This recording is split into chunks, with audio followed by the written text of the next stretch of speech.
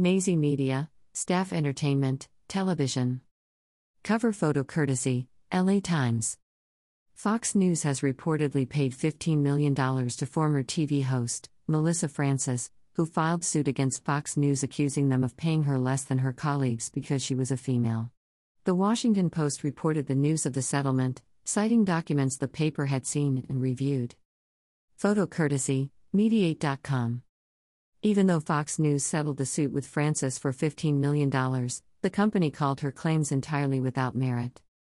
Greater Than Fox News has always been committed to the equitable treatment of all employees, which we have demonstrated consistently over our 26-year history, and we are extremely proud of our business. We parted ways with Melissa Francis over a year and a half ago, and her allegations were entirely without merit.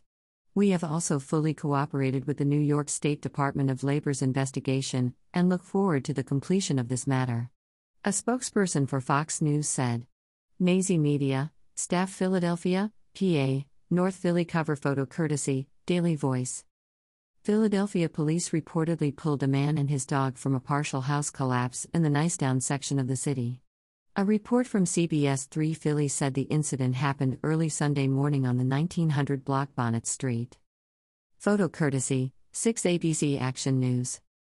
Dennis Myers was sleeping on the first floor of the home with his dog when the house collapsed.